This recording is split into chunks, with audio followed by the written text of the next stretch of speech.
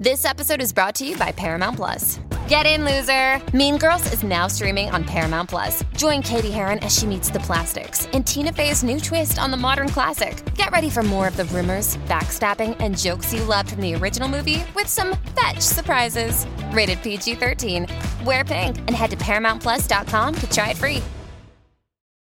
Little Wing is now streaming on Paramount Plus. I'm in a period of emotional upheaval. Is that all the I don't care crap?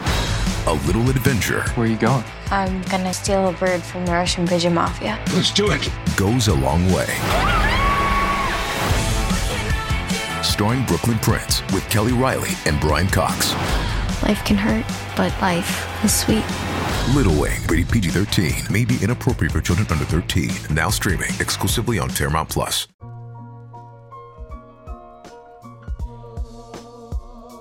The 90s, hip-hop painted this response. There was this big response to all of the stuff that we were seeing in our environment. The murder, the mayhem, the prison, the death, the destruction. And rappers, were speaking a language that we could relate to. I mean, truthfully, in order to wear the badge of authentic masculinity, you had to be associated in some kind of way with this wayward lifestyle. You certainly needed it to get a record deal. And so what was happening was hip-hop was now being stigmatized as the equivalent of criminal. We found ourselves in a nation that saw us as criminals, so we embraced it. I mean, in the 80s, hip-hop's target audience was black, male, and urban. By the 90s and 2000s, it had spread out to the suburbs, and the largest purchasers of hip-hop were white suburban males. When it broadened out and diversified to the suburbs, it embraced criminality, sold it for profit. Socially, consciousness and positivity was out. Criminality and gangsterism was in. And now that love for Pulp Fiction, that love for Godfather and a good old Western shoot 'em up was now embracing these street tales of rap music. The biggest artists, embrace this identity and this lifestyle, and they sell it, they make millions, and they're looked upon as heroes for making it out the ghetto.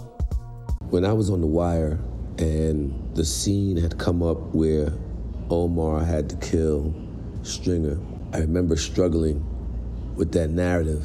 How come two dark-skinned kings, in order for one to live, one must die? Why is that? I often pray that Jimmy and 50 would find peace. The community needs them both. What a great day that would be to see those two men put their beef down. Even if they don't become friends or allies, I hope that they can find peace with each other. Previously on Unjust Justice. If y'all believe the things that y'all hear about me, because remember, it wasn't only that the Tupac fiction that I was accused of, it was also that I was racketeering in the business, that I was extorting in the business, that I was, I was strong-armed, that I was walking in people's offices and shaking them down, that I was, there were so many rumors out there. And I used to tell people, there's no way for me to hide any of those facts if they're true. If you look at the rise of Jimmy's career, what is ironic about the disputes that he ended up in is that they weren't street beefs. They weren't issues that tied back to his days in Brooklyn or his time locked up. After Jimmy's reputation was caught up in the Tupac Shakur saga, another beef started between 50 Cent and The Game. Normally, hip-hop managers and executives are exempt from issues between actual artists, but 50 Cent and Jimmy had some deeper issues. And maybe, just maybe, this was just bigger than hip-hop. 50 Cent's protege, The Game, released the documentary, which became an instant platinum seller. However, as record sales were soaring, rumors circulated that these two artists, known for their beef with others, were now pointing their aim at each other. So, what you gotta understand is that 50 Cent always blamed me for what Game initially or eventually did to the whole G-Unit brand. When Game did 300 bars and ruined them lyrically, when Game came to New York and went to Queens to Merrick Boulevard in Jamaica and filmed it, and was walking around in his so-called hood, that tarnished 50 Cent's whole image. The unstoppable, the impenetrable kind of image that he had. And not only that, Game massively came up with the idea of G-Unit. And that changed the whole branding of the G-Unit. That took that company from $30 million down to about 10 or 12 million, which was a loss. On the Funkmaster Flex show, 50 Cent and G-Unit stated that the Game was no longer part of G-Unit. That night at a concert in Long Beach, Game dissed all the members of G-Unit. Do you think Game has a problem with the relationship that you have with the rest of the team? I think he has a problem with my position. I think he'd like to be 50 Cent. But the problem was, it wasn't me doing it. It was Game doing it. I didn't stop Game. However, Game did that on his own. He felt like he was being bullied, and he fought on all levels a war that 50 Cent started with. He seen that this guy was really doing something and denting his armor. He started saying, because I ran into him one day. Matter of fact, I didn't even run into him. He called me, and he said, "Come on, Jimmy, man. You think a dude from Compton is going to come to Queens like that? I know you behind this, man." And I was like, "Man, I'm not behind it." Because when I told y'all to leave the kid alone and not to do what y'all did to him, I said y'all continued to do it.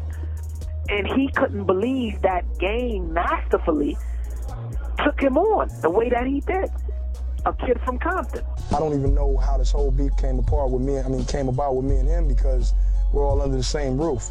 But he started it, and you know, I was ready to finish it. Have you two tried to sit down or talk about it? I haven't even had a conversation with him, but there's no need for communication after you've been that disrespectful. So this is unfixable. This is it.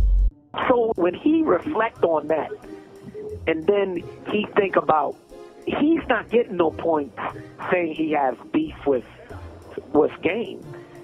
He has to say he has beef with me, the so-called guy who did something to Tupac. Because everything that he thought, the dominating force that he was over at Interscope, Game was taking that away from him. This guy is truly a punk, man. He's truly a clown. Here it is, Eminem. Dr. Dre did Eminem a favor by putting you under the umbrella to give you credibility. Now that it's time for you to do that with Game, why are you trying to stifle his growth? The first 3 records he put out, I'm on them. West Side Story, How We Do, Hate It or Love It. There's 3 singles to date. So every record that he's selling is based on me being on his record with him. I'm not going to say that he didn't help with the project, because he played a small part in the success of the documentary. But he did the things that he was supposed to do. We were all a camp. The things that Eminem did for him. You know what I'm saying? The things that Dre did for him. But you didn't hear Dre on the radio or him on the radio talking about they helped 50 with this, or Dre gave him in the club, or, you know what I'm saying? It's not about that. It's about us all making money and keeping it under one roof and everybody being successful. He didn't want to lend the same courtesy that Dr. Dre did for him. He didn't want to lend that to Game. And that's going to be to his demise, man. He does that to everybody who's around him. Look how he treats his own little crew. The dude is a tyrant, man. He's a big bully, but he's a punk bully. He's a punk tyrant. He's a tyrant that stays in his castle and throws rocks from a window in his castle and then hide in the dungeon when a person comes up to the castle. The guy is not a guy who would confront anybody. He hides behind bulletproof cars. He hides in his house in Connecticut, if he even still has that house in Connecticut. But that's what this guy does, man. He's been doing that for a whole decade, man. That's what he does. Well, a member of 50 Cent's entourage is recovering today from a gunshot wound. The 24-year-old Los Angeles man was reportedly shot in the leg last night while in the lobby of a Manhattan radio station. We were in New York. We didn't have cars. We just hopped out of cabs, and we went up there trying to, defuse something and talk to a guy that didn't want to talk. He remained upstairs in the radio station and sent security down. Police say a group was exiting the building. They were leaving and they started to argue and someone pulled a gun. 50 was not injured during the incident. Victim is in stable condition. No arrests have been made. When the security came down and they seen, 30 Black Wall Street guys outside, and they start shooting at the ground. Some shots skidded up off the ground and hit my man in his leg a couple times. Most news reports got the story wrong. When the dust had settled, it was discovered that it was actually the Game's friend who had been shot, not one of 50's entourage. People say, they like to say, well, 50 Cent, shot one of Game's, cohorts or whatever, but that's not what happened. 50 Cent went out the back door of the radio station, and his security, armed security, which were more than likely NYPD, came out and were, they felt they were scared. So they pulled out guns, and dude got to shooting at the ground, skidded up, hit Kevin. He was bleeding in the snow, and I feel embarrassed by what happened, and I felt like I let all my guys down and leading them in that, in that situation where we had to retreat because we were, outgunned. This is a fascinating exchange and gets to the heart of how this epic beef evolved. 50 Cent is arguably one of the most savvy marketers of his music and now his television empire. It was a chess game to him, and pre-social media, that meant going on the radio, mainly Hot 97 in New York, or the local press.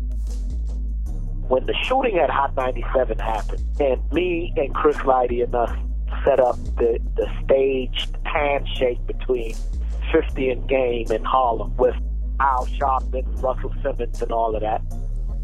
Chris Lighty was a powerful music industry manager at the time. He also managed 50 Cent and G-Unit. With the situation rapidly deteriorating and another showdown bound to take place, 50 Cent reached out to the Game to squash the beef. On the anniversary of Biggie Small's death, the two met up at Harlem's famed Schomburg Center for Research in Black Culture to donate over $250,000 to youth charities. I just want to apologize on behalf of myself, 50 Cent, and to the fans, the radio stations, our labels, and I'm almost ashamed to have participated in the things that went on the last couple of weeks. In the shadow of the untimely death of Biggie, today marks the anniversary of his death. We're here today to show that people can rise above even the most difficult circumstances, and together we can put negativity behind us. I feel like this is an opportunity for people to see us make peace. Let's be clear. When the shooting happened at Hot 97 in 2005, 50 Cent, his music, and his presence anywhere he went was filled with an aura of danger. Riding around in bulletproof SUVs, wearing bulletproof vests, his entourage members definitely would pull a gun out. This time in hip-hop music, at least gave the illusion of violence. 50 was followed almost everywhere he went by NYPD plainclothes detectives and possibly the feds. This didn't help Jimmy in any way to be the Game's manager. What ended up happening is when me and Game is walking out of the back door, there's a slew of NYPD that's there. I swear to you, and I'm not making this up. When they saw me, all I could do was read the lips of the police saying, "There go Jimmy Henchman." So when we get into the van and we drive off, I see that they're telling. So we stop at 125th Street because Game wanted to get something to eat. And it's 12 of them all together. The Game drove deep with his guys from California. They all empty the truck. I get under the seat of the van because I don't want to be a part of this tale that the police have. I'm thinking they're interested in Game because that's where the shooting happened with 50. Man, when they didn't see me get out of that van, they stayed on the van to the point of where I just had to get from under the seat because the driver kept telling me they're still on us. And I just told them to let me out, and I took the train to shake the tail. And for the life of me, I couldn't understand. Me as the manager, why are they telling me and not the rapper guy? I wasn't even at Hot 97 when the shooting happened. So that's when I knew that these people were interested in me, not Game or the rapper or any of that other stuff. And I think at that point, they got to the point of where they were like, Todd Kaminsky was, because he was a Queens DA guy, and I could just imagine him being fascinated by 50 Cent. And here it is, I'm in the shadow of Game, and I could see him saying, I need to get to this guy, because if you talk to guys in the East Coast, my name would come up. If you talk to guys in the West Coast, it would be Suge's name that came up.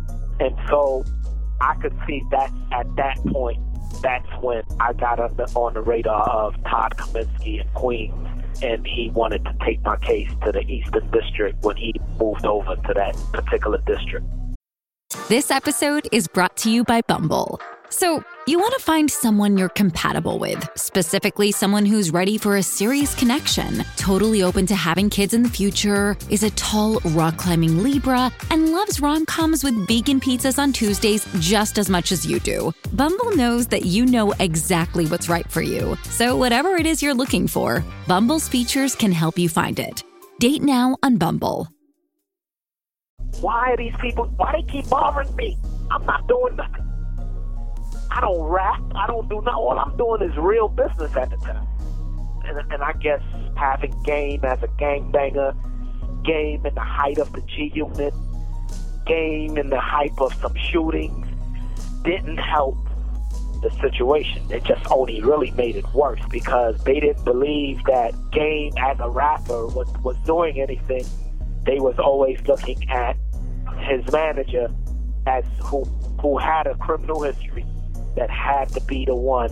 And not only that, he's a suspect in the Tupac shoot. Because guess what? The only evidence we got is because of a rap song that Tupac said. Todd Kaminsky worked as an assistant DA in Queens County early in his career. He then joined the U.S. Attorney for the Eastern District.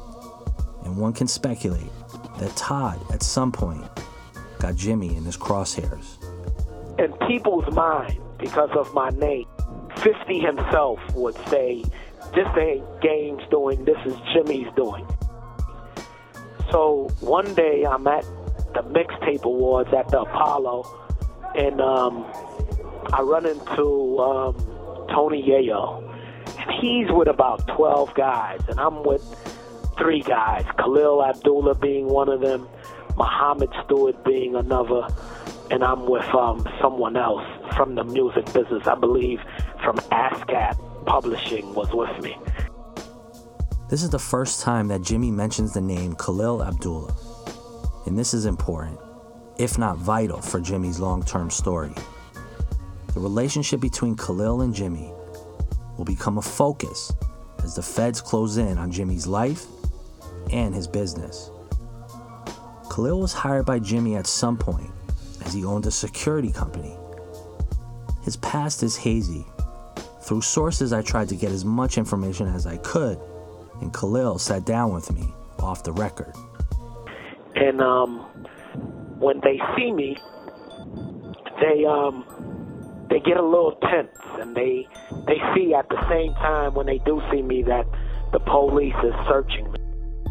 So when I see Yayo at the Apollo, he's Haitian. I greet him with Sak Paset, a Haitian greeting. He in turn asks me what's going on with Game, and in that situation, and I tell him, well, I don't know what's going on with Game. When you see Game, you need to ask Game. His guys get a little rowdy. I see a lot of them are going in their waist. He's with a guy by the name of Maserati Fox. And when we go to the balcony, they follow us to the balcony. Then I see them ushering Tony Yayo out. Then I see Maserati Fox coming over to the group that I was with, and he pulls out a gun and he says, which one of you is Jimmy? because it was real dark on the balcony. I'm in shock that now there's gunplay into this with me. I'm absolutely in shock. At that point, me and my driver jumps in front of me, and we try to really rush this guy, Maserati Fox, with the gun, and he leaves, and we leave. After I left the Apollo, Khalil Abdullah called a few of his friends, and his friend came over with some firearms. He told me what I wanted to do because the guy had pulled the gun out, asking which one of them was me, which we figured out he was bluffing because if a guy pull out a gun and he's going to shoot, he shoots. When we see he was doing a bunch of talking, we just walked away. So I told him, look, man, I didn't really know Khalil that well at that time. I just had asked him if he wanted to come to the Mix Show Awards with me. He could come. Muhammad Stewart was with me.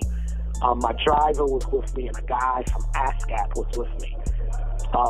And so when we walked outside and his friends was there with the firearms, he asked me what did I want to do. I said, you know what? I'm going to deal with this later. Because I was like, did this guy really pull a gun out? Like, because it was so dark in there. And he was like, yeah, he pulled out a gun, man. The next day, Who Kid had called me and apologized to me for what happened in the Apollo because he was with Yayo when they started the whole ruckus at the Apollo. And so it was obvious to me nobody had got shot. Can you tell me what happened to your son and your perspective on that? Because it is, I think, another, as the Quad studio shooting is, this is sort of another event in your life that spirals into this whole story. Can you talk about your perspective on that? My son was interning at my office, and Chris Lively's office was across the street from mine. And I would send my son on errands, or anybody from the office would send him on errands, going to the Office Depot, or things of that nature, Staples and stuff like that, to get office supplies and do little errands around the office. He was 14 at that point. You know, one of the things, because I never had a father figure, I always wanted my son to see, and me having my own business, my son only understands and knows me for working. He doesn't know, the so-called street side of his daddy. I'm sure when he started surfing the internet, he's seen some things. However, he's never seen anything that he could draw that assumption off of. They only know me as a working man, and that's all I've been pretty much most of his life. So when my son went out to the store, he had a Czar t-shirt on, and when he was on his way back in, there were two Jeeps in front of Violator management. And one of the Jeeps was 50 Cent, and the other Jeep was Yayo, Lowell Fletcher, and two other guys that I don't know who they are. Lowell Fletcher was one of the individuals that were present that day with Tony Yayo and 50 Cent.